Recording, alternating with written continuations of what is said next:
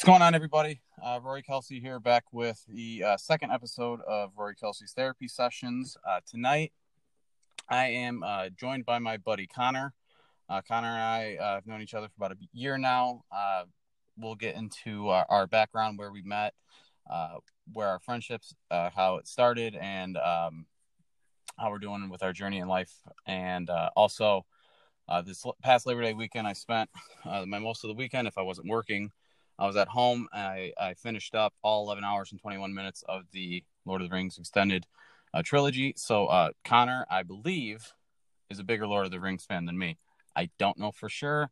I guess we'll have to wait and see. So we're going to dive deep into that a little bit, and then just see where everybody's at, see where I'm at, see where Connor's at. We haven't really touched base in a minute, so we'll get into that. So, but first thing, I want to talk about something that I wanted to talk about last week, but I really didn't get to it because I was just kind of making an intro about me. But first thing, I just want to recognize Chadwick Boseman. If anybody doesn't know, Chadwick Boseman is an actor who has portrayed T'Challa in Black Panther. He played James Brown in the biopic. He played Jackie Robinson.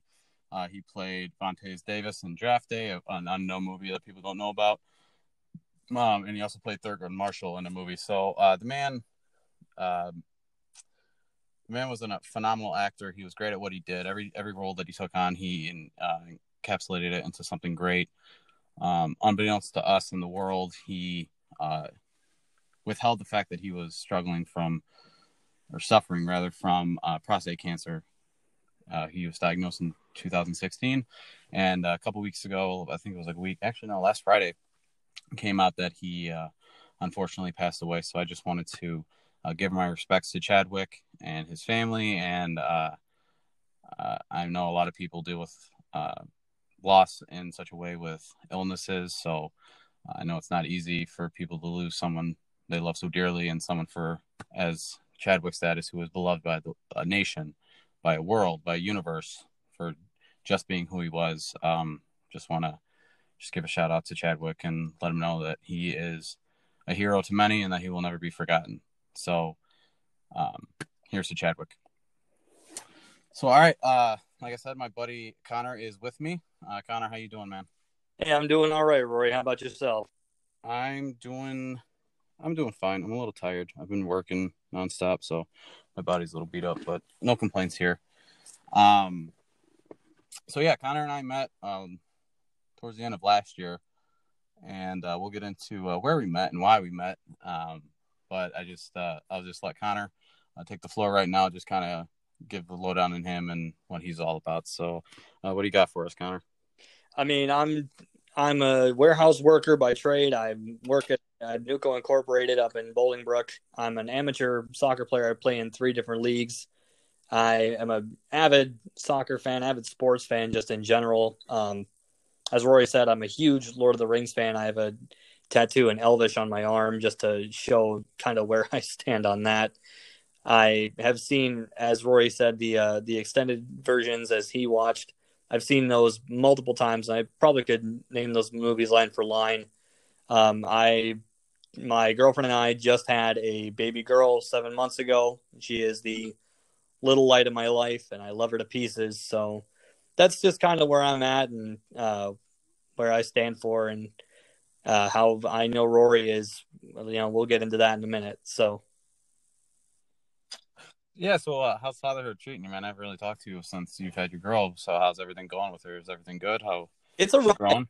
It's really a ride. I mean, she's starting to get her own little personality and how she acts and what little things she does that just kind of brighten up my life and make it a little bit more bearable, and make it easier to go to work every day and say to myself, I have something to strive for now. I have something to really wrap my head around and get behind and push towards excellence.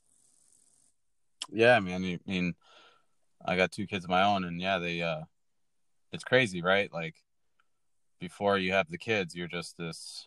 You feel like you got nothing to worry about, and you're just like this careless person. And then all of a sudden, you're holding this little 8-pound, whatever ounce thing, and you're like, I will do anything for this little human, and it's just crazy. It's definitely a crazy ride, like you said, and just watching them grow up. How old is she now?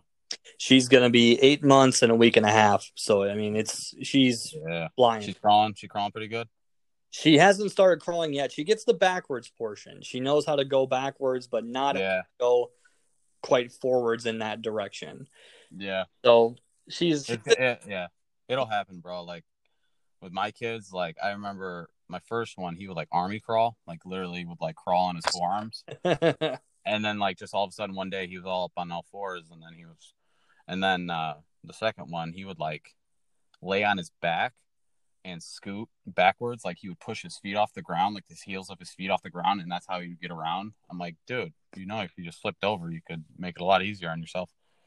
But usually around like 8, 9 months is when, like 8, 9, 10 months, they'll start crawling, and then before you know it, they'll be walking and going to kindergarten, and you want to cry a little bit because they grow up so fast. Well, I was gonna say I haven't gotten to that portion yet. I'm hoping I got at least another couple of years, but Yeah. Well, shoot, my baby is about to be 2 years old in January. It's crazy to me, man. It really flies by, but it really is worth it just watching them grow up, and they, like you said, they get their personalities, and it's like you're trying to pinpoint where they get their sassiness and their brattiness from. It's like, which parent did that come from? yeah, that's definitely my girlfriend. I'm gonna just throw Right. that out there now. My girlfriend is 100% Mexican, and my little girl gets her looks from me, but got her Oh God. got her mama's attitude, and I love it. I think it's great because she does these little things to kind of get at me, and I'm like, well, that definitely okay. Now I see where that comes from. That's definitely your mom. So Yeah. Right. Man, I'm not gonna say anything because my wife listens to my podcast, so I'm not gonna. Well, man, I'm glad to hear it. I'm glad your daughter's doing good. You guys staying healthy through all the pandemic bullshit? we're doing our best. I mean, we've had a couple cases at my work, but I've managed to stay clear. They're far away from me. They are.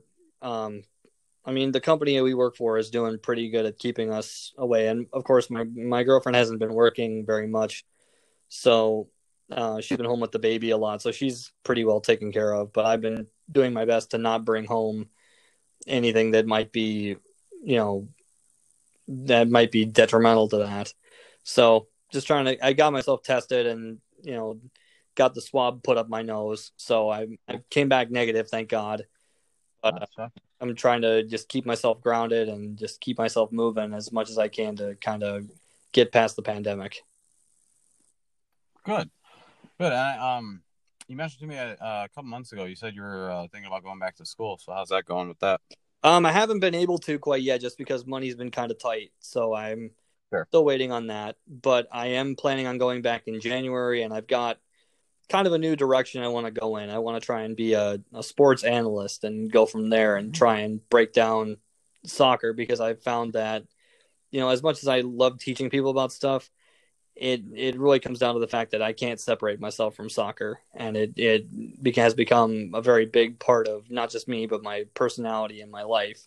Of course. And Yeah. talking to people about it, I love explaining it. So I feel like might as well move in the direction that I follow something that I love, and I follow my two passions in life, which is analysis and soccer. So, well, you got the voice for it. I always said ever since I met you that you had like this very prominent voice, very boisterous voice. So you definitely have the voice for sports talk.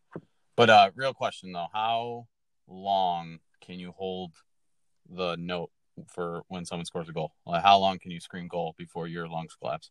oh, and I'm only at like probably the 2 minute mark. I mean, Oh, damn. I can hold it for a while, but it doesn't go over well.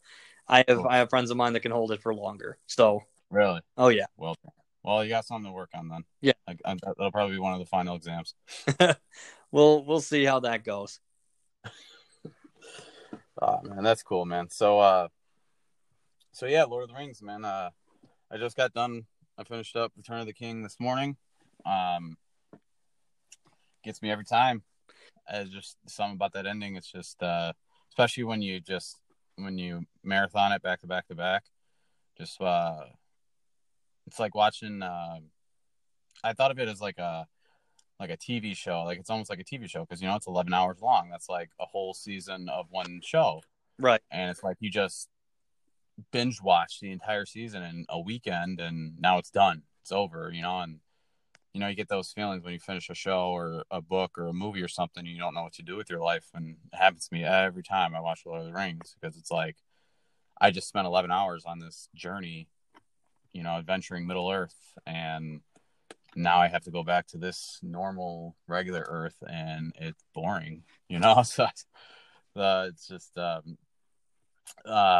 it's one of those things.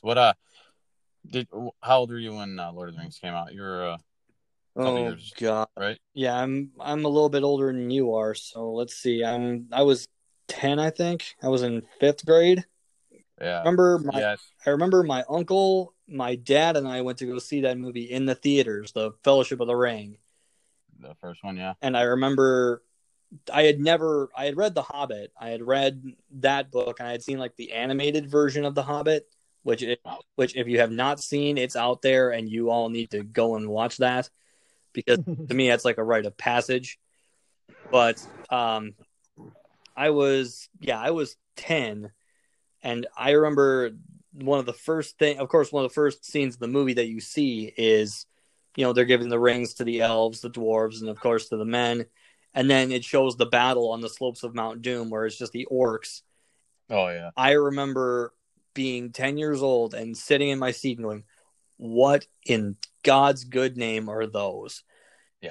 And I Terrible. remember the scene where Elrond's standing in front of all these guys who have these massive bladed spears, and you see the orcs rushing at them, and he yells out orders in Elvish, and all of a sudden they just start cutting down the orcs. I'm like, okay, suddenly That's on the line, yeah.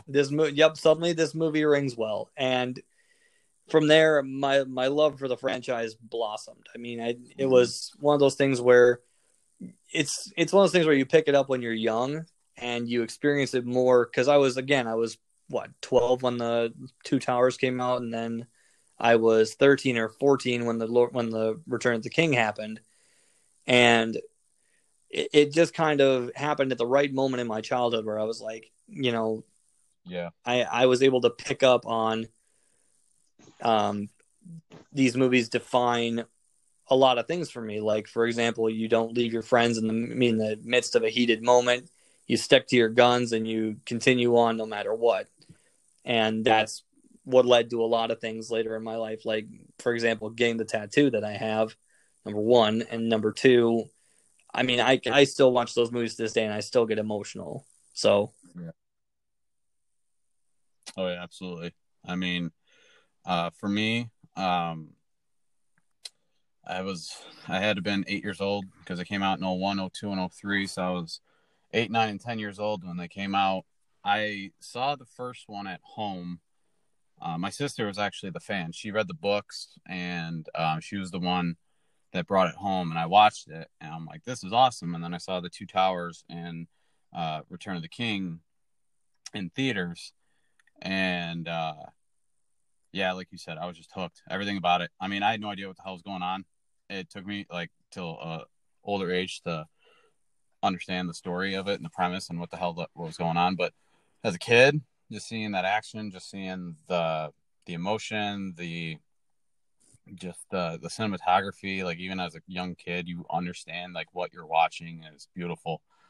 And I compare it, my connection to Lord of the Rings, I compare it to somebody who was my age in 1977 who saw Star Wars for the first time. It's the same thing. Lord of the Rings is my Star Wars. I wasn't around for the original Star Wars, but I was around for the original Lord of the Rings, and it's just something I get to just watch for the rest of my life because you know what? It's been 20 years. The shit still holds up. Like I'm watching it this weekend. Yeah, you can see there's some rather glaring CGI moments, but like the cinematography, the costume design, the practical effects, all of it, it's going to hold on. It's going to hold up for the test of time. And it's just something that I can carry on with me. And then actually it was really cool. My oldest kid was sitting with me on the couch this morning, like watching the great battle of Minas Tirith. And it was great because I'm like, oh my God, this is amazing. my kid, he's watching Lord of the Rings with me. This is something that I've only ever dreamed of. But then he kept asking me question after question after question after question after question after question, and it got to the point where I was like, dude, I love you, but please shut up. Right. But you know, it was just the fact that he like sat down and was like, he wasn't scared. I thought he would be afraid of Gollum. He wasn't. He was just like, Daddy, why is that naked guy there? Is that naked guy a bad guy? He's a bad guy. And then like I started to explain to him everything, and I explained to him the ring and how it was evil, and like I mean, he's 5 now. Next year he'll be 6, so maybe next year or the year after he'll start to join me on my Labor Day weekend tradition of watching the movies, and I can pass it on to him, just like kids who watch Star Wars passed on that to their kids, and they grew up to be huge nerds and wasted all their money on collectibles and figures and then also just like the Star Wars people, when they got older, they had the prequels to cry about, and same with us. We saw Lord of the Rings and we got older and had the Hobbits to cry about. So it's very eerie how similar those two movie franchises are with generations, you know.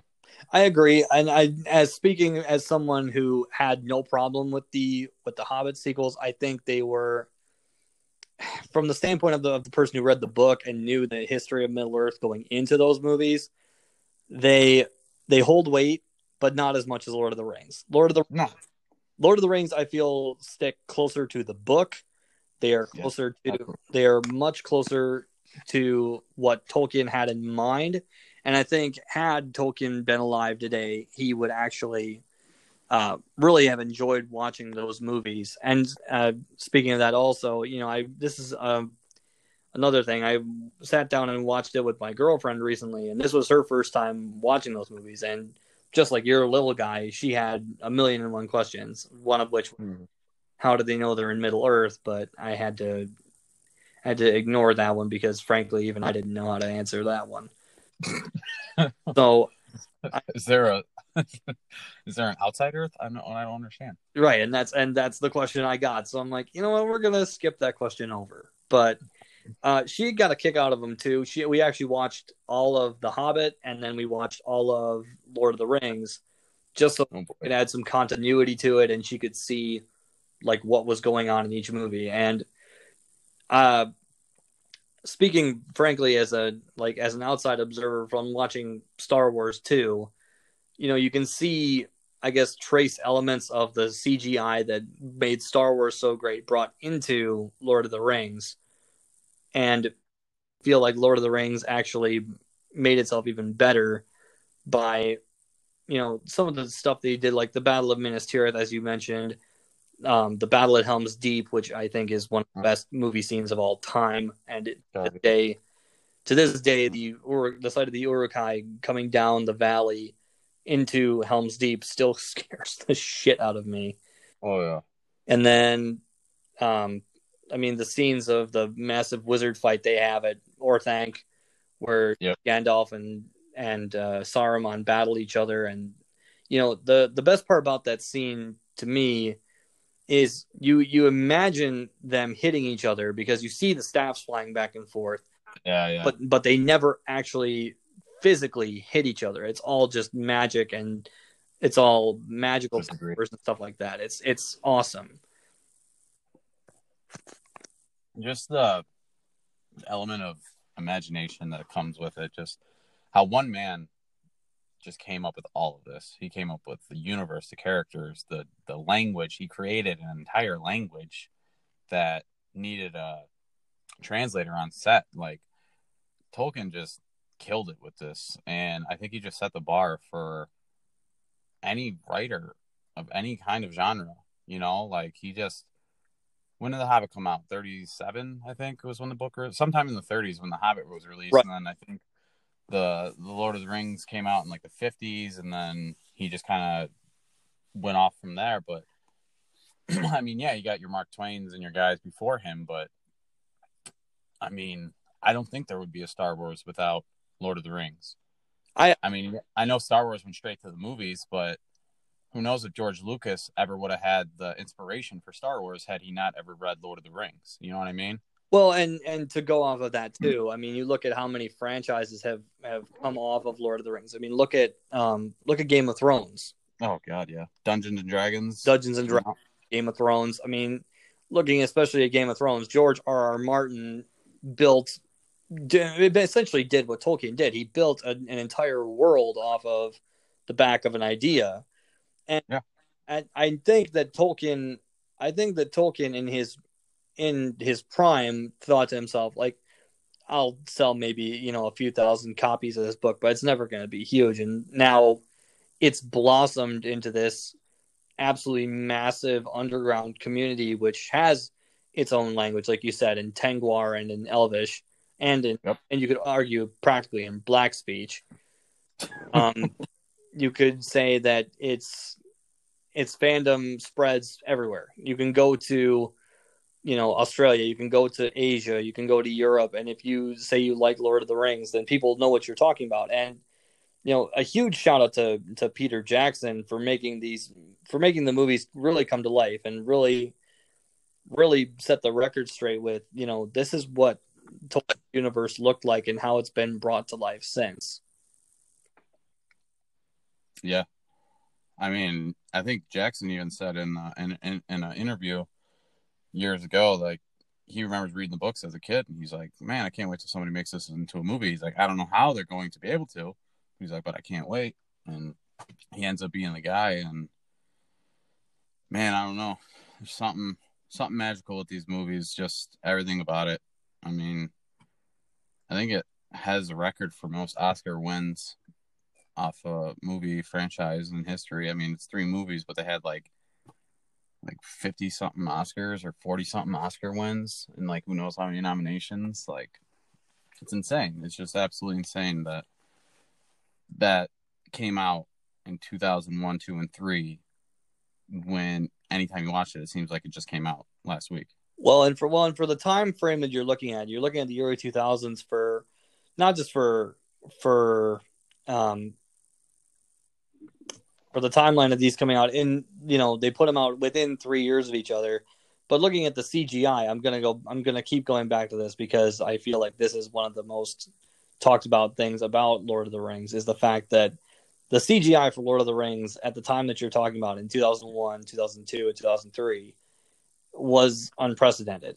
Some of the stuff that Lucas and his CGI team did with, making these cities come to life and making the story essentially come to life was phenomenal. I mean, they literally built the Hobbiton by itself in New Zealand. They built Edoras by itself in New Zealand. They built a miniature of Helm's Deep, but they made it look like it was so much bigger by casting it, in the movie. And the same with Minas Tirith. I mean, Minas Tirith, when you see it for the first time, you're like, this is amazing. This is exactly how you made it sound in the book. Yeah. And the other thing that makes those movies so great and so believable is the casting. Whoever did the casting for all 3 of those movies deserved the Oscar that they got, because there is nobody that you could have picked to take the role of Gandalf than Ian McKellen. There is nobody who would fit the role of Samwise better than Sean. No. And there's nobody who played Aragorn better, in my opinion, than Viggo Mortensen. The best. Oh man, I know. Did you know that they offered Sean Connery the role for Gandalf, like, off the bat? Oh yeah, and that he turned it down because he thought it was too childish and he didn't think it was going to be any good or successful or something. Yeah, well, this is thank God. This is the same guy that stopped being James Bond. So plus, this is accurate. I mean, could you imagine Sean Connery as Gandalf? No, like, I feel his Scottish accent in my bone. Because he wouldn't have dropped it. It would have just been straight Sean Connery. Exactly. There's such times.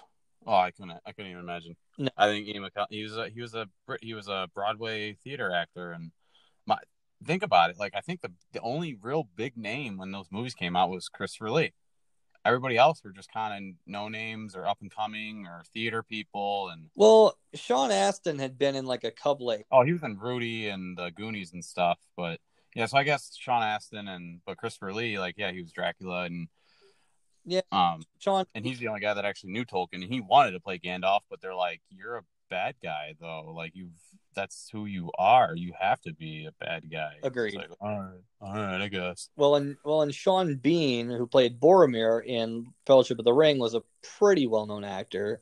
Yeah, It was an I A guess right. list, but he was Right. good. Elijah Wood was up and coming. Billy Yeah. Boyd was up and coming. Um, But yeah, you know what I mean. It's not like they casted like Leonardo DiCaprio as Frodo, and like Al Pacino or Robert De Niro. It's not like they got like huge premier actors. They just went out and they got who they thought was best for the role. Probably the cheaper option as well, but they killed it. They knocked it out of the park. I don't think they could have gotten anybody else better. well, it's a lot of it's not like a lot of movies, but I would say that it's the perfect example of a lot of small pieces coming together in a very big way. I mean, look at Peter Jackson. Peter Jackson was a no-name before these movies came out. He hadn't really directed anything of direct note. He had been, the director of some small indie films, but he had never gotten anything big off the ground. And then he comes along with this idea of let's bring these books to life and let's make this fandom bigger than it is. And he brought together people that he thought were going to get the job done, and they did an absolutely phenomenal job. He put his faith in the right people, put his faith in a young Elijah Wood to play, a very, I wouldn't say naive, but if you look at like the character that Frodo is, where he's, he's naive, but by the end of the journey, he's become this sort of, I'm okay on the outside, but I'm battling something on the inside sort of character that it sort of becomes in the books. You see Elijah Wood, I think, develop that over time just being on set, because he sees Frodo's progression in the movie going from this young, naive, sort of no problems having young hobbit to suddenly by the end of the journey, he's just physically and mentally and spiritually exhausted. Mm-hmm. So much that he can't even live a normal life anymore. Right, and he has to go to the Grey Havens because he can't find peace in the Shire anymore. When the one place that he called home isn't even home anymore, mm-hmm. then he had to leave with Bilbo. God, it's such a good story. God, I love it. I just love the movies, the books, the universe, everything. I just love it. I think I'm gonna start.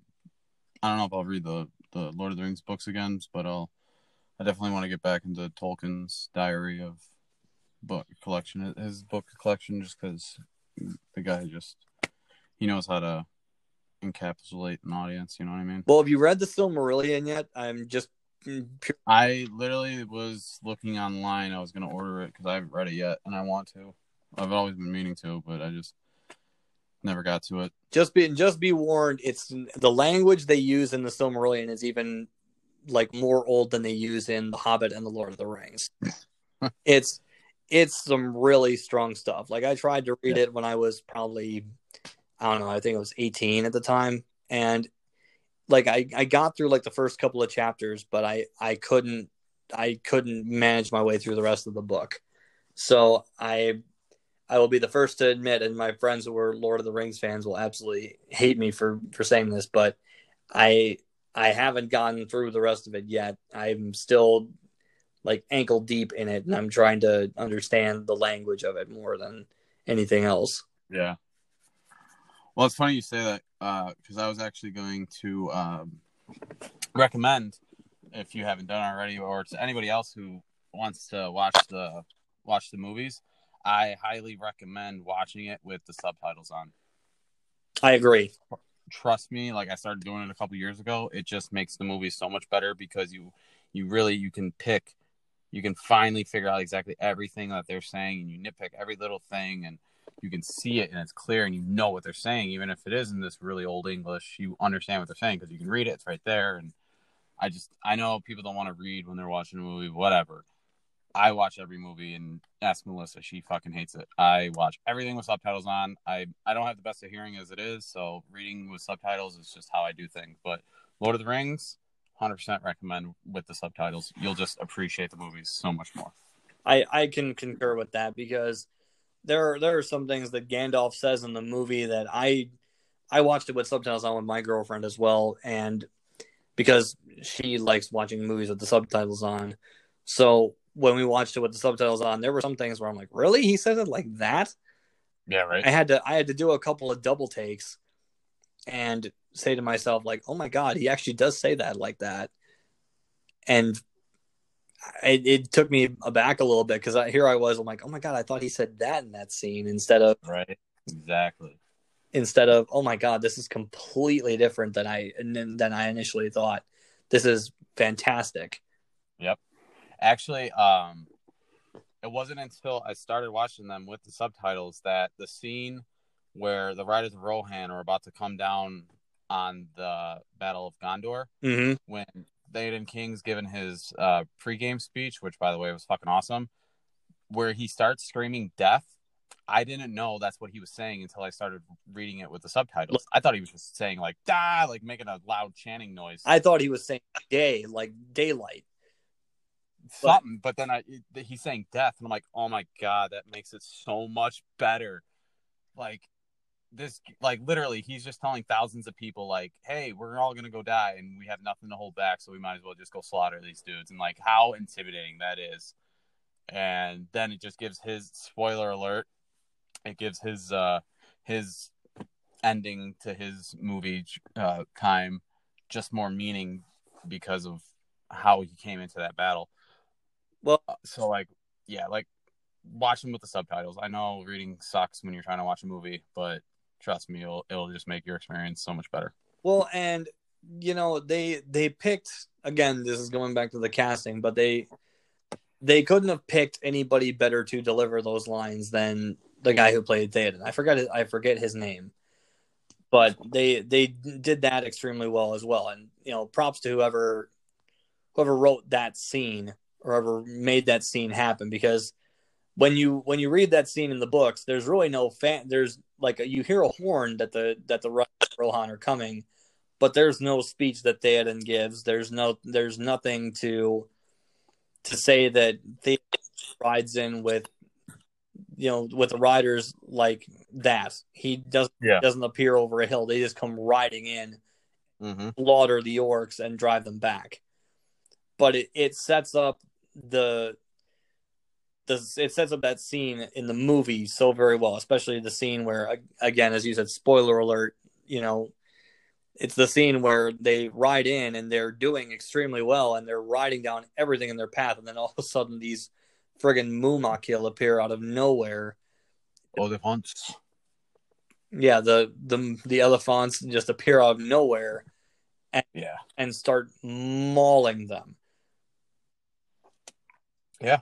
I mean, it's just, by the way, the guy's name's Bernard Hill, who plays Theoden. Yeah, it's just how that movie is just like a roller coaster, man. You're like up, you're down, you're up, you're down, you're upside down, you're going straight, you're doing, it's like, it's crazy. Like, you're exhausted. Like, you're literally exhausted by the end of it because you're like, you're in it. You're part of this journey. You're almost walking next to them. You're traveling Middle Earth with these guys. And by the time you're done, you're just like, I'm just sitting on my couch and I'm just like, golly. Like, I got shit to do today and I don't want to do a thing. Cause like, I just fucking killed Sauron. Like, I don't want to do anything. Like, God. Well, yeah. And you know, there's a part in the Return of the King, which I absolutely love because it's Éomer, Theoden's nephew, and he's standing and here he's riding his horse in front of the Mumakil that are coming at them. And he looks one of their riders dead in the eye and he just launches this spear, you know, takes the guy through the midsection, and he ends up, you know, like downing with it. And I remember watching that a couple times. I'm like, that is absolutely friggin' awesome. The first time I saw it, I was like, okay, that's pretty cool. And then everybody likes to point out that Legolas, you know, took down one of them while running up its back. I'm like, yeah, but see, that's cool though. You know, Legolas is an elf. That's what he's supposed to do. Yeah, I This get it. my man Aylmer, It's still dope though. yeah, my man Aylmer is out here on a horse, riding almost bareback, lifts a spear and then throws it like an Olympic javelin athlete, Yeah, spears some dude and takes out two gigantic creatures. Like, yeah. that's badass. I remember that scene. Every time I see it, I always think it's so fucking cool. Because for one, Carl Urban is the man. I fucking love that guy. Everything he's ever done. Fucking season 2 of The Boys is coming out. Can't wait. Side note. Shit. But you know what? Like Legolas though, like he's the dopest guy in the whole trilogy. Like everything he does, you're just like, God damn, that's fucking dope. Like, yeah, taking down the Oliphant when he like fucking just strung back the 3 arrows and just blasted him in the head and just sliding down his trunk, laying on his feet, and he's just like, huh, like meh, just shrugs it off like no big deal. Or like when he fucking slid down the stairs with the shield and he's fucking laying out guys with arrows and then he stabs a guy. Oh my god, like the dude's just dope. Everything like he's not my favorite character by any means because like his personality is pretty much just nothing, but his fighting scenes and his battle scenes are just one to fucking just live by, you know. Well, and do you remember the part in the Two Towers where they're facing the wargs, where the wolves come to take down the caravan? Yeah, and he's like shooting arrows and then he like does some fucking weird Matrix shit to get on his horse. He just grabs the horse by the neck, whips up Yeah. Gimli, which I'm thinking from Gimli's perspective, sitting in horseback, he's probably going, "Did this son of a bitch just vault me?" Like, why did he even need to get on the horse? He's fucking faster than those horses. He could have just ran over there. Right. He's already got everything so well attuned that because he's an elf. And elves in any game, in any fantasy world, elves are overpowered. And I'm going to say this for Warcraft. I'm going to say this for Warhammer. I'm going to say this for Dungeons and Dragons, for any fantasy world out there. Elves are overpowered. And for the simple reason that they are, because they're enchanted or magical or something.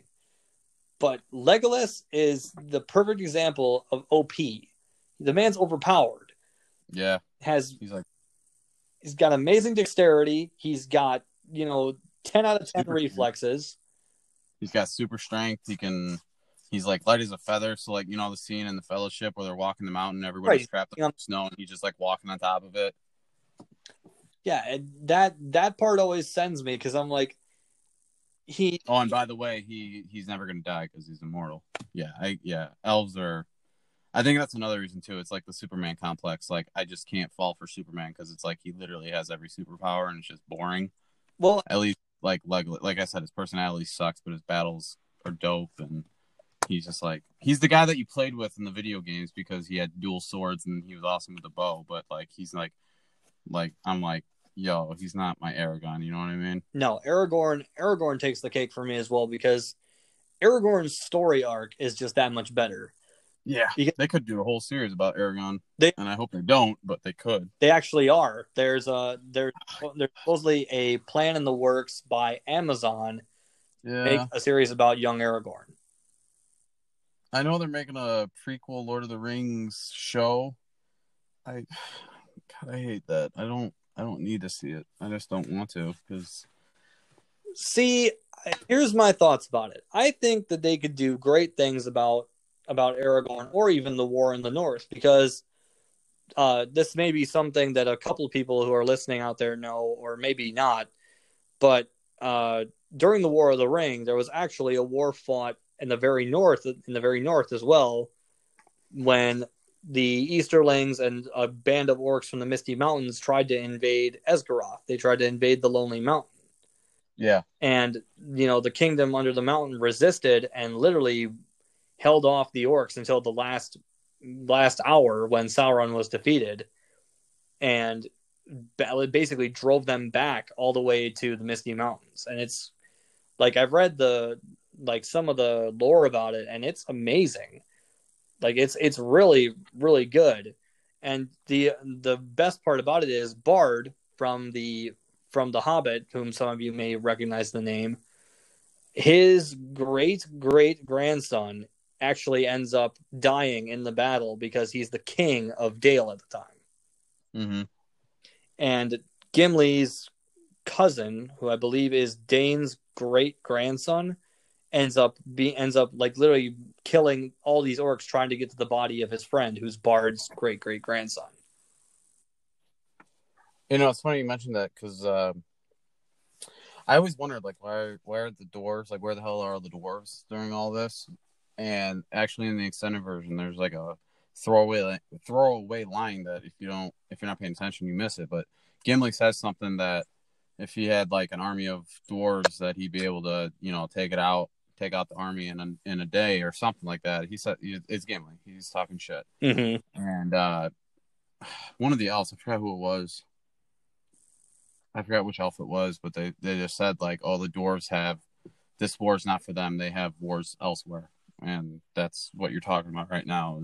So that's why the dwarves were there. It's just one of those quick. It's a screenplay trick. You just gotta like when somebody's like finds a plot hole, you're like, "Hey," and they're like, they just gotta like add in a fucking line of dialogue, and they're like, "Oh no, here that explains it." So please shut up. Right. Well, and may I also add that the part in the extended versions that I appreciated the most was where they did the scene under the mountain where Aragorn, Gimli, and Legolas go through the Pass of the Dead. Yeah. Because that scene right there is just like how they wrote it in the book. Yep. Oh God, yeah. And it made me go through the book again to make sure. But once I did, I'm like, I'm really glad I did this because it makes me appreciate the fact that Jackson not only took the time to do that in the movie, but he actually took the time to make the extended versions for the fan culture itself.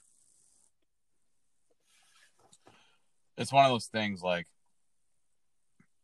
I'm a big comic book guy. I have no problems that the movies are so different from the comics. Like they base stuff off of comics. They might go with storylines, even titles of comics, but it's never like the exact like word for word, picture by picture type of thing. But what Jackson did with Lord of the Rings, it was just like he literally just like took the book and like just somehow magically threw it up on a movie screen. And I applaud the man and everybody else that was involved with it. Just kind of, I don't think it's ever going to be duplicated. I mean, Marvel's got their universe going on with the MCU and everything, but Lord of the Rings was 3 movies. Marvel's at 20, so Lord of the Rings did in 3 movies what TV shows can't even encapsulate in 5 or 6 seasons. Like, it's insane. Well, I mean, how long did Game of Thrones run for? I think it was 8 seasons. Yeah. So then that makes complete sense. With Lord of the Rings, and I think it is something to say that number one, George R.R. Martin has written a lot more books than Tolkien did, but I don't think they're the same caliber. No, God no. Having seen all the seasons of Game of Thrones, I can say that maybe George R.R. Martin dipped a little bit more into the monotony of just kind of being a royal and how royal houses changed. Wrote basis about how battles can change regimes and how good evil and how things kind of go after that. But I think he managed to cover that broader spectrum by just writing how he did, and Peter Jackson did a great job covering all that base by directing and making these books come to life. Absolutely. All right, man. I got some. I'm gonna throw out some Spitfire questions for you. I just want you to answer them real quick, no thought, just first thing that pops in your mind. All right. Go for it. Favorite movie of the 3? Oh, Return of the King. Favorite character? Aragorn. Least favorite character? Gollum. Gollum. That's interesting. Why Gollum? Okay. Gollum, I have always found Gollum's character in the movies to be a bit apprehensible because Gollum is a victim of his own choices.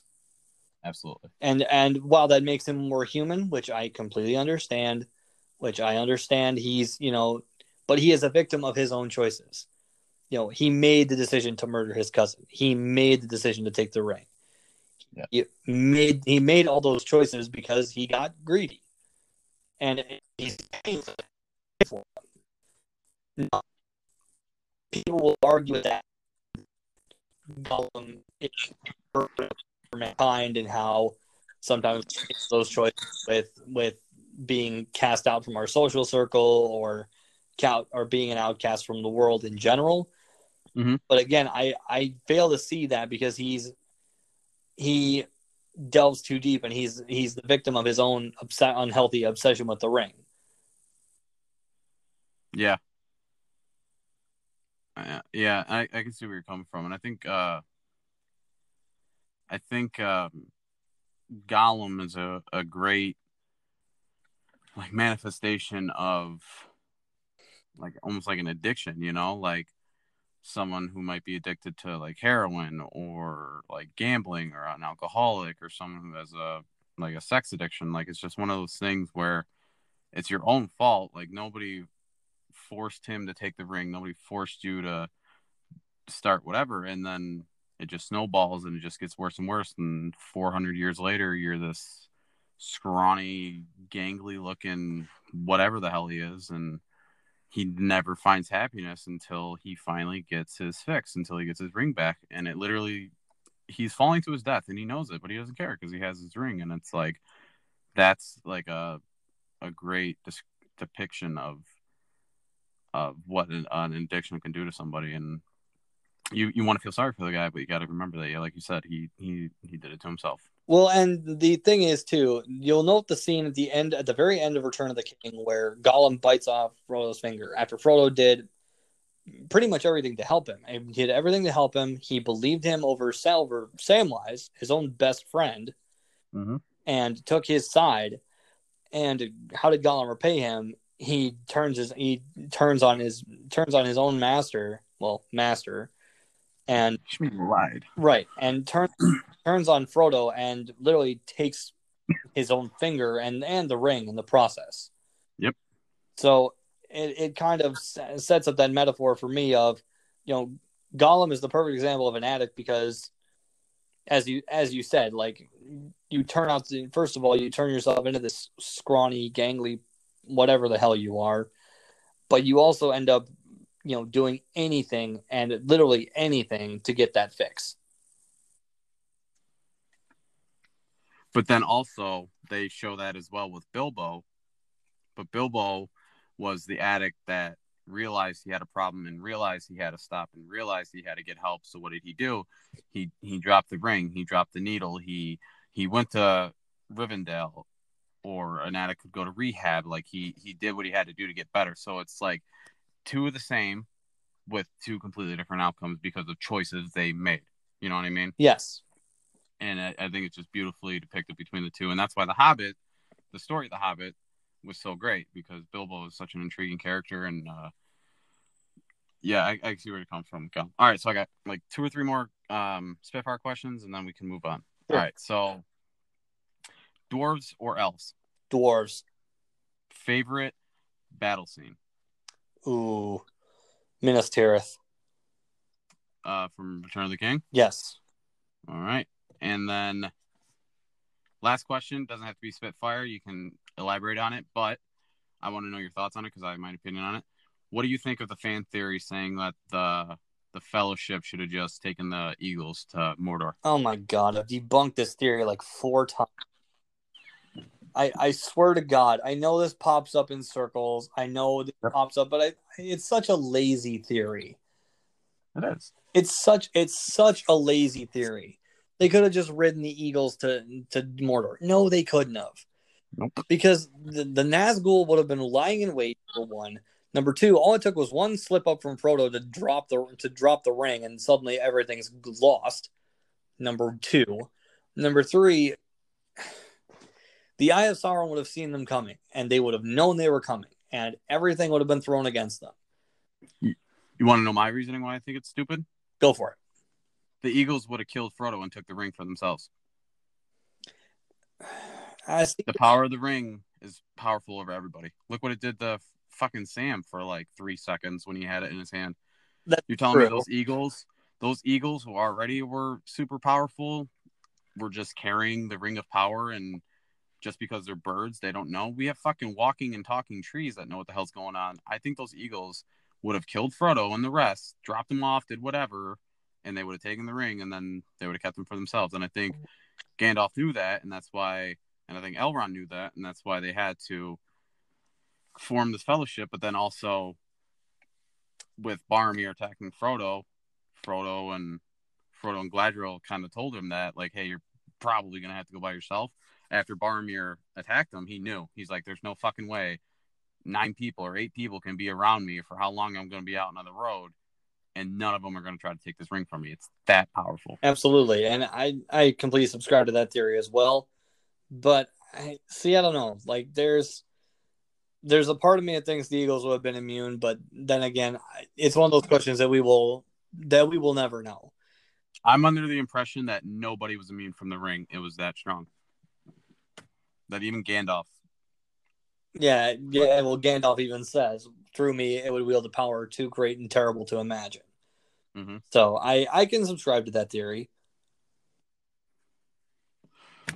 Well, that was our nerdy talk. I wonder if we lost any listeners during all this. It's it got a little deep in the nerdiness, especially for people who've never watched Lord of the Rings before. But yeah, man, I appreciate you coming on. I just got through the Lord of the Rings talk, so now we can get down to the nitty gritty of mine and yours relationship and how it started, if you don't mind. Yeah, no problem. Well, we keep teasing it, so might as well just go throw it out there. Last November, Connor and I were roommates at as they call it, a behavioral hospital. If you don't know what a behavioral hospital is, it's a mental hospital. Shout out Silver Oaks in New Lenox, right next to Silver Cross, right off of Route 6 and 355. Mm-hmm. November, I think it was 11th for me, something like that. It was a Tuesday. I mentioned in the podcast before that I'm not perfect and I have my lows. And when I have my lows, they're really fucking low, like rock bottom low. And I just hit one of them lows last November, and it was just one of those things where I had a decision to make, similar to what Bilbo did. You know, I can either keep going with how I'm going, and it's eventually going to take my life, or I can make a decision now to try to get some help, because where I was at on that day, that particular day, that morning, I was done. I wasn't mentally here anymore. I was gone. There was just so much stuff going on in my life, and me personally, so much disappointment in myself as a husband, as a father, as a provider, as a human being, not like doing what I want to do, helping others. Like, I just felt done. And I didn't know what else to do. And I called Melissa and I talked to her and I told her. And because I think I was up in like Elgin applying for jobs, because I was laid off at the time. And she's like, well, what do you want to do? And I said, I don't know. I said, I don't want to do anything. I'm done. And I could only imagine Melissa, what she was going through, what her mind was going through at that time. Her husband calls her and tells her that he's done living. Like, that's got to be scary. So, I actually, at the time, I wasn't even thinking about going to the hospital. I was just thinking about if I'm gonna make it through the end of the day. And Melissa was like, she was the one that recommended, like, hey, do you need to go to the hospital? And I thought about it, and I think I paused for like 20 seconds, and I said, yeah, I can do that. And I think if it wasn't for Melissa recommending it, hearing my wife, the one that I'm supposed to love and care for and protect, say that, it just kind of opened a light for me. So I drove Um, drove to Silver Oaks. I walked in. I'll never forget it. I walked up to the young lady working the front desk. She looked up at me and she's like, "Can I help you?" And I'm like, I think I need to be evaluated. And she looked at me kind of confused and she's like, "Oh yeah." And she hands me the sign-in sheet, and the lady comes and talks to me, a social worker. She talks to me and she asks me a bunch of questions, and it was like a 5-point question thing, like on a 1 to 5 or something like that. And Yeah. yeah, it was like a point system, and if you hit a certain point, you would have to be put into the hospital. And I think the number was 15, that you had to hit. If you got any higher than a 15, you get put into the hospital. And I think my number was like 22 or 23. Jesus. So I'm like, what does that mean? She looks at me and she goes, "Welcome to Silver Oaks." And I said, "Oh, okay." Next thing I know, I was upstairs in the men's ward, and I was stripped down and I was put into scrubs because I had to wash all my clothes, including my underwear. So I was literally sitting in my room with nothing but scrubs on. And that night, this guy that looked like Jim Jeffries walked in. And that's where your story begins. Well, you certainly took the easy way in. You walked into Silver Oaks. I went to the emergency room first because I didn't go. So I walked into the emergency room at Silver Cross and told them I was having just, I don't want to go into what kind of thoughts they were, but I was having bad thoughts in general. And they, put me in the emergency room. They put me in a room, had me pee in a cup and all this other stuff. Oh yeah. Put me in a gown, and I was in the ER for probably a good 6 hours, something like that. Wow. And I was in there for a good 6 hours, and they told me that they're like, you know what, we need to move you across the street to Silver Oaks so you can get some help. And I'm like, okay, if that's what you guys think is best, then I will go along with what you say. So I called my girlfriend. I told her where I was going. Told her I would call her. And by the time I got into the hospital, I was just not having it. I was sad because I couldn't see my family. I couldn't see my girlfriend. I was sad because of the thoughts I was having. I was just downtrodden all the way. I didn't know what else to do. So they got me upstairs. I called my girlfriend, and I was just sitting there with my robe on and with my underwear on. And then I got put in a room, and I cried myself to sleep that night. And I woke up in the morning, and they told me I was moving in with this guy who I didn't know what to make of you at first. I will be completely honest, Rory. They told me I was moving in with you, and I'm like, is this guy gonna be okay with me moving in with him? Because he doesn't look like he's very friendly. You had this gigantic grim look on your face. I'm like, okay, I'm honest. I know where I am. I'm in a behavioral hospital. I'm okay with that part. But this guy, if they move me in with him, he looks like he's gonna be there. I believe the first person that you were one of the first people I talked to, and you actually were nicer than I thought. I'm like, oh, thank God, I'm here with someone else who's not, completely over the edge. Shoot. But I believe the one you and I actually like made nice was actually we were playing rummy. That was our first. That was our daily activity, was playing friggin' rummy. Yeah, I brought Rami to the Silver Oaks, and I taught a bunch of people how to play. That's my game. That's my old lady game that I love to play. Hey, God bless that old lady game. That old lady game kept us going. So yeah, man, I remember that. I didn't know what to make of you either, and I didn't know what to think of anybody. You go into a mental hospital, you don't know what you're gonna be in for, or what else everybody else, and therefore, like, it wasn't my first stint in a mental hospital. I was in one when I was 15. I was in the adolescence ward, and I was forced into there. And that's a whole different other story for a different episode. But this time it was like I'm here for a reason, and I'm trying to make the best out of it and get out of it what I came in here for. So I didn't want to come in and be judged and or judge others and isolate myself, So I tried my best to uh, put myself out there. And I remember the first night I played Uno with like three other dudes and didn't know any of them, and I just played Uno and it was cool. And then they had a whole bunch of different mix of playing cards, so I had to separate them and make a full deck, and just started bringing on rummy, and and then Nick came along, and God, Nick, Nick actually, if it wasn't for Nick, I never would have associated you with Jim Jeffries because he's the one that brought it up in that one. I forgot about that. To be honest, I forgot that it ever associated me with Jim. It was like as soon as he said it, I was just like, "Oh my God!" It was just like it was it. It was over. It was like you're Jim Jeffries to me now. It's just I never even thought of it until Nick said something. So if you ever get mad at me about it, get mad at Nick because he's the one that broke that glass. I couldn't be mad at Nick. Nick was one of the first people I ever talked to in that place, and you both made that place bearable for me. So yeah, I couldn't.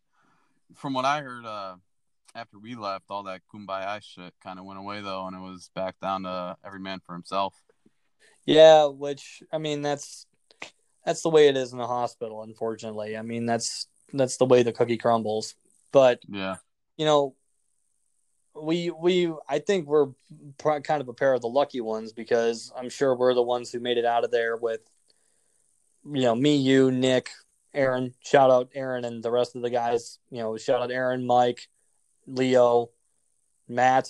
God, I don't even know where Matt is these days. Oh yeah, the kid with the foot. Yep. Yeah. Yep. Damn. Yeah, man. I haven't. Yeah, I mean, I've been in contact with you guys on Facebook. I talk to Leo all the time. Just movie stuff, and hanging out. But yeah, man, it's crazy. It's almost been a year, and it doesn't feel like it's been a year just because of how crazy this whole entire year has been. But yeah, it was definitely something I needed. I mean, I got out when I came out, like I almost didn't want to leave. It felt weird leaving, like it was only 7 days, but it was like a kinsmanship that we created. And well, it's one of those things where we kept each other going, and it was for me, it was a refreshing change of pace from, I felt like I didn't have anybody, aside from obviously my girlfriend and her parents, yeah, my own family. But it showed me the fact that, my life was changing in a lot of ways, but at the same time, I had control over how quickly that changed. Mm-hmm. And it showed me that, there are other people out there that are going through just as bad, if not worse things than I am going through, and that I need to be grateful that I'm going through what I'm going through because this is just how I grow. Absolutely.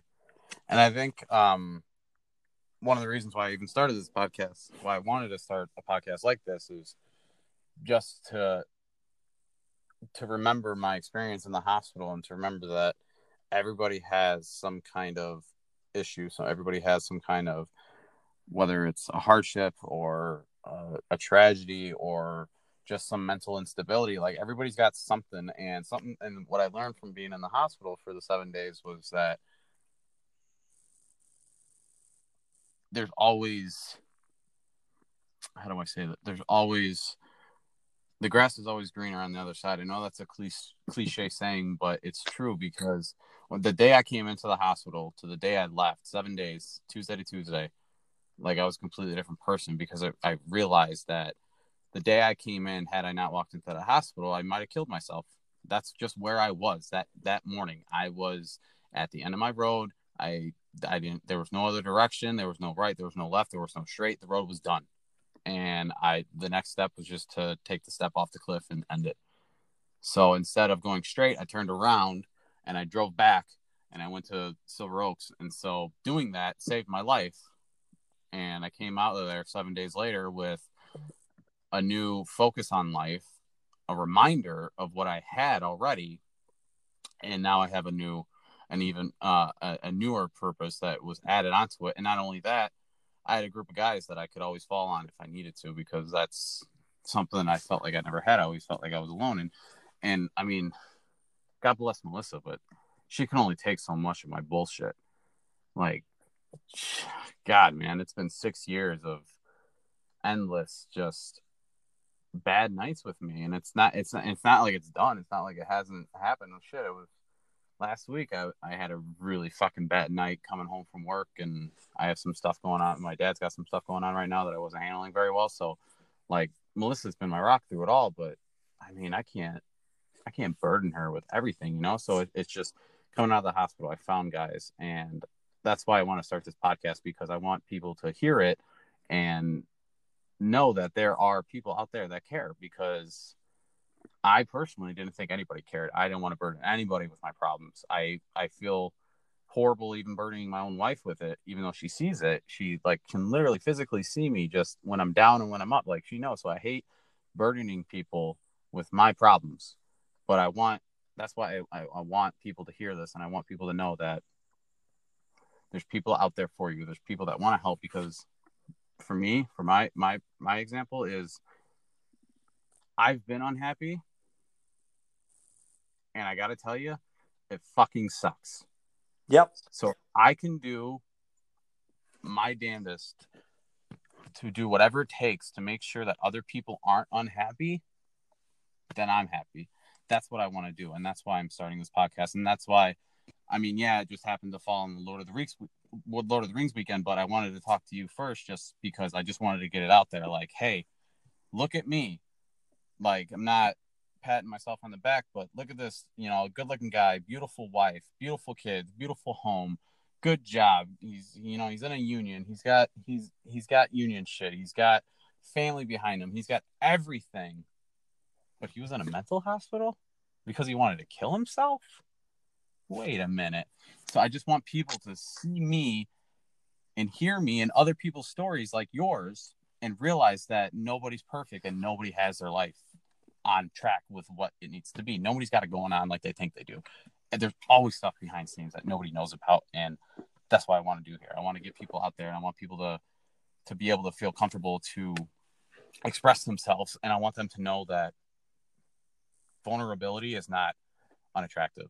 Well, and vulnerability is powerful to me, because if you are willing to accept the fact that you are vulnerable to depression, you're vulnerable to suicide, you're vulnerable to drug addiction, to alcohol addiction, to anything. If you can admit that you are vulnerable to that, but I want to get help, you are stronger than you fucking think. And that's what I want everybody to hear me say, because I've been so fucking scared to let anybody know that I want to kill myself every once in a while. And it's one of those things that nobody's alone. Nobody's alone, because I'm still alive. If I'm still alive and there's millions of other like me, then nobody is alone. Oh, and to base off of that too, I mean, you're talking to a guy who used to be involved with a lot of drugs and with a lot of, yep, a lot of the time. And, it took a bad hit of acid to really put that in perspective for me. And as a result, it happened at the worst possible time. I had what they called an ego death, and it really kind of jostled my brain up. And at the time that all that happened was around the same time that I found out my girlfriend was pregnant with our baby. And it hit me like a ton of bricks. I mean, yeah, it sent my brain in a really bad direction. Like, there were some really bad thoughts around in my head, and going to Silver Oaks kind of put it in perspective of, this is what's important to me right now, is the fact that I'm around for my daughter. I'm around for my girlfriend. I'm around for everybody around me, because if I do these things that, my head is telling me that I'm going to regret it later on, and it's going to come back, and I'm going to end up somewhere where I shouldn't be. And it really has been one of those roads where I've had to come to terms with the idea that I do have an anxiety disorder. I have the means to treat it. I have the means to get help. I have people there who love me, and I have people who want to see me do well. So this is my opportunity, and I really do see it as a divine opportunity to set the record straight and to do right by the people who want to see me do right by them. Absolutely. 100%.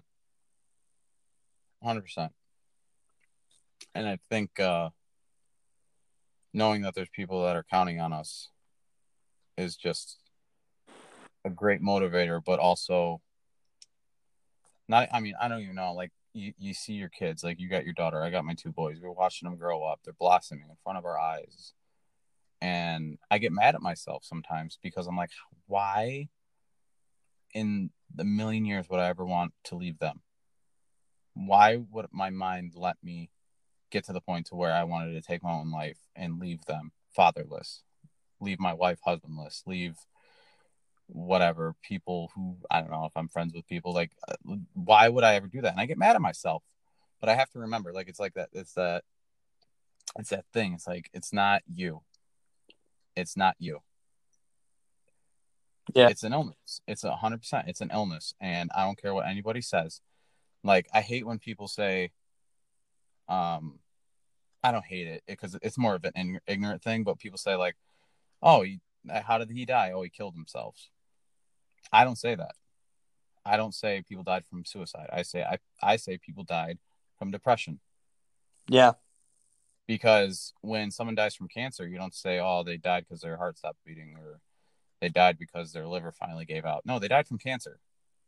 So if somebody's depressed and depressed enough to where they take their own life, they died from depression because it's an illness.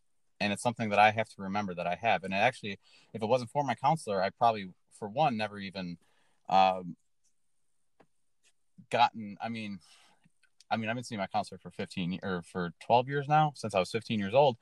And it wasn't until like 3 weeks before I checked into the hospital that he finally broke through to me that taking medicine was okay.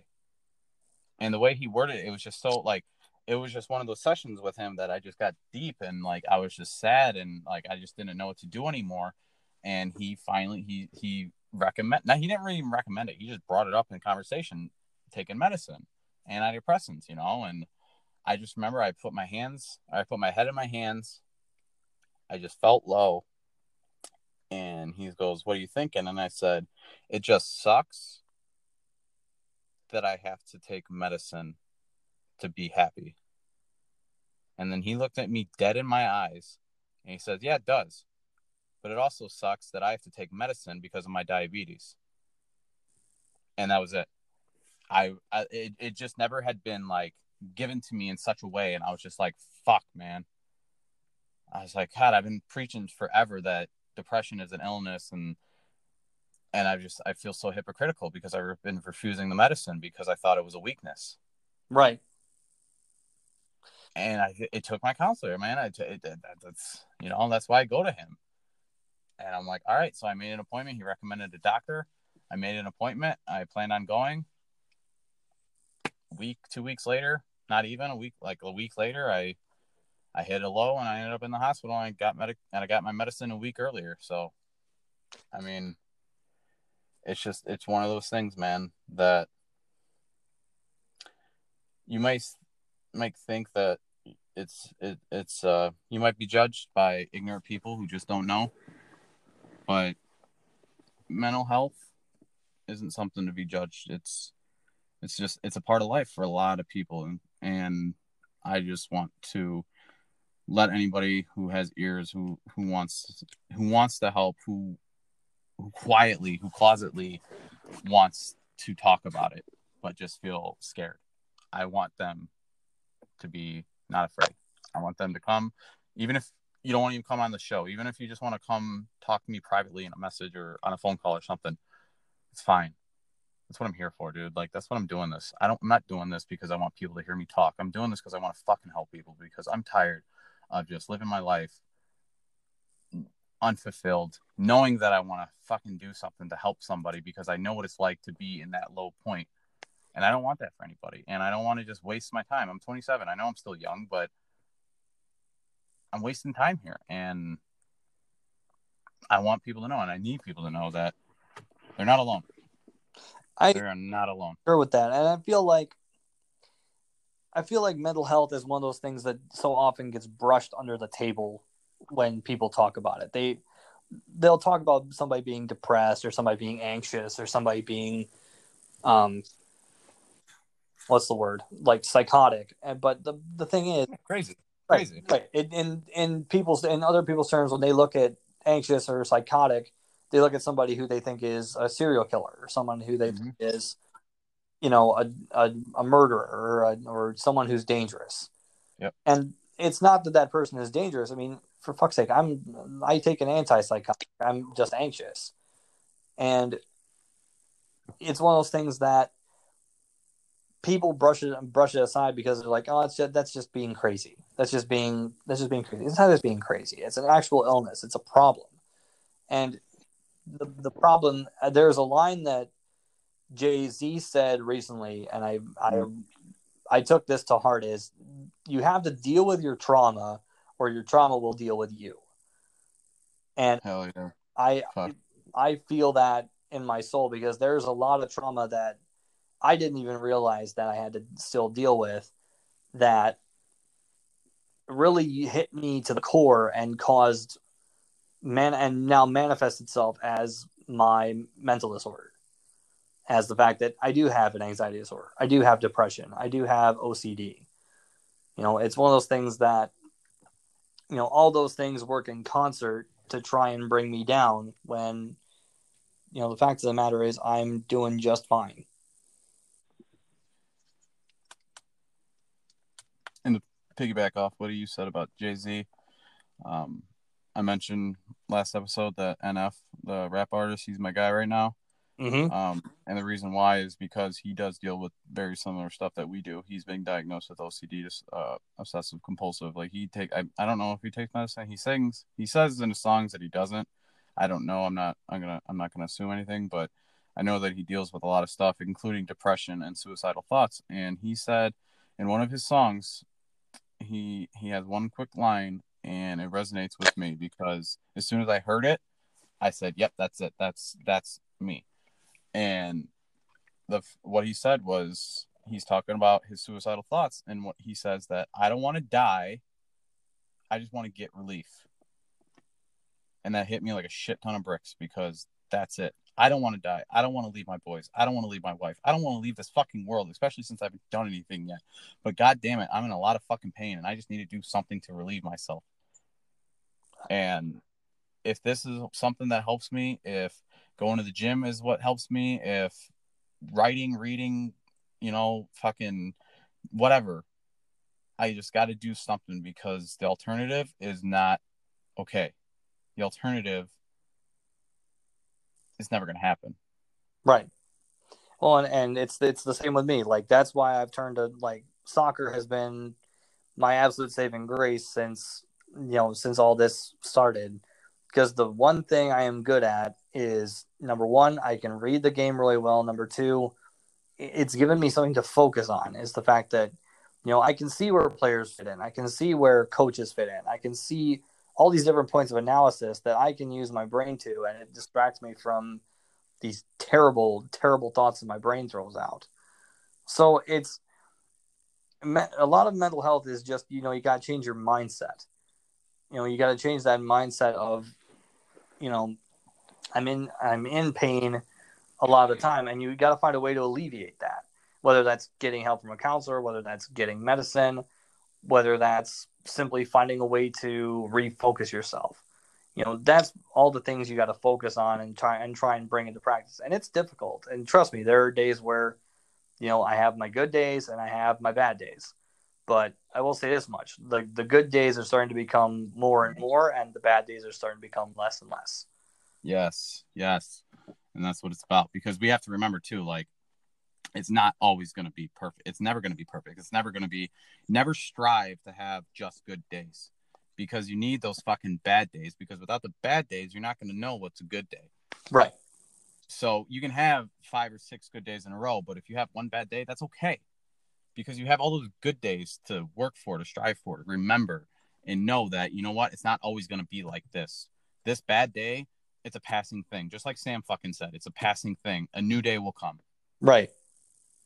And that's huge. It's a mindset to just remind yourself, to constantly remind yourself that this too shall pass. This too shall pass. And that's been a huge proclamation for myself.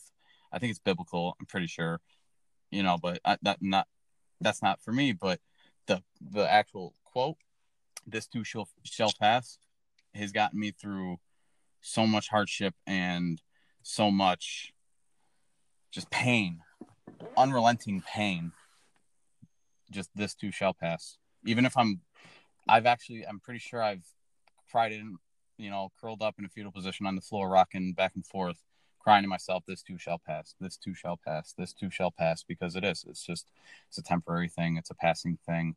Yep. The shadow, this darkness, it's not here forever, guys. I don't care if you think it's not. I don't care if you think it is. I don't care if it looks like you don't see any light anywhere in your future. There's always light.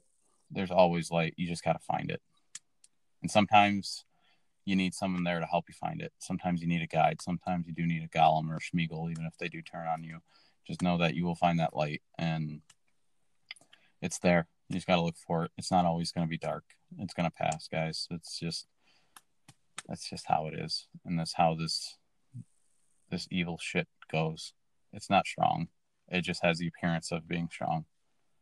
We're stronger. We are human fucking beings. We came from sperm and seed. We're stronger than any evil that can be thrown at us. We're stronger than any depression, any kind of suicidal thought, any kind of mental disorder, any kind of addiction, any kind of abandonment, any kind of, anything. Anything.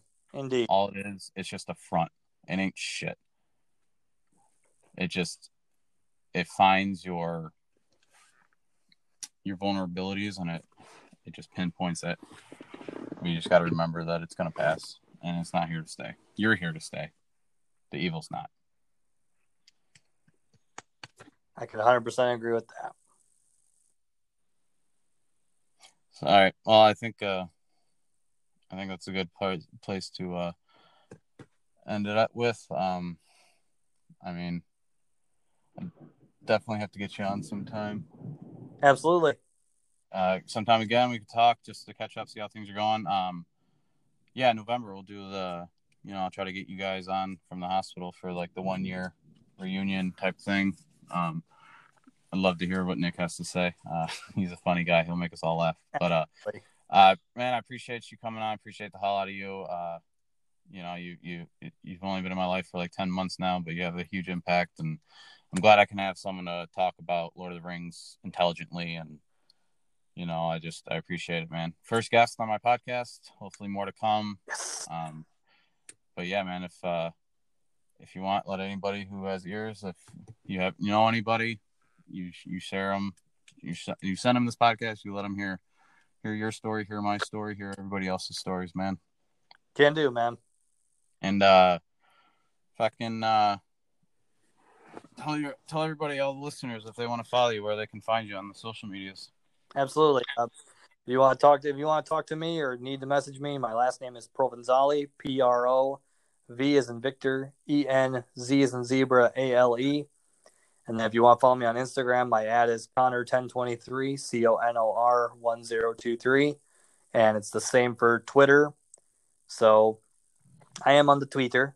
So just if anybody wants to hit me up on there, tweet at me. If you want to talk on Instagram, shoot me a DM. I'm always open to talk to new people, man. So, all right, man. I appreciate it.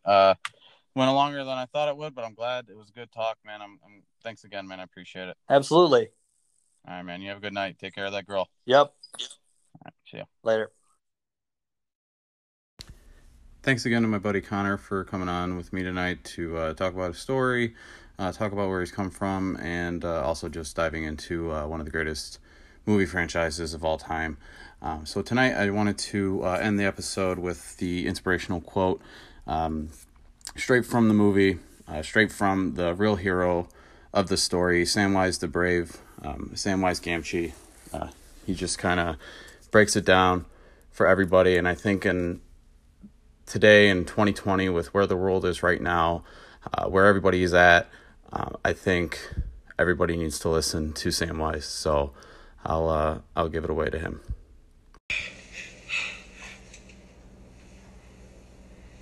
I can't do this, Sam. I know. It's all wrong. By rights, we shouldn't even be here.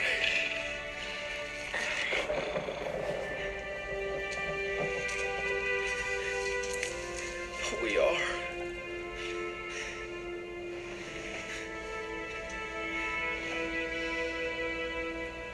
It's like in the great stories, Mr. Frodo. The ones that really mattered. Full of darkness and danger they were. And sometimes you didn't want to know the end. Because how could the end be happy? How could the world go back to the way it was when so much bad had happened?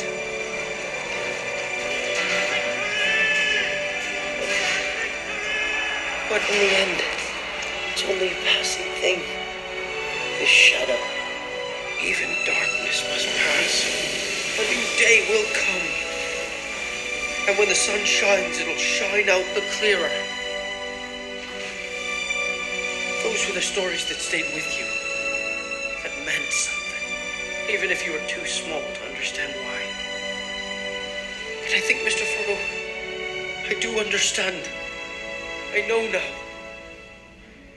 Folk in those stories had lots of chances of turning back, only they didn't. They kept going. Because they were holding on to something. What are we holding on to, Sam?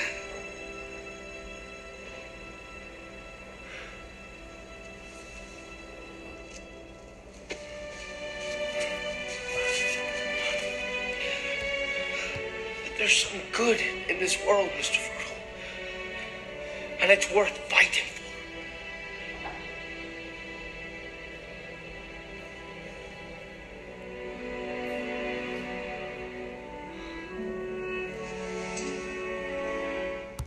So there it is, straight from the hero's mouth. Samwise Gamgee, Samwise the Brave. Couldn't have said it any better, buddy. You're the real hero of this story, the real hero of this journey.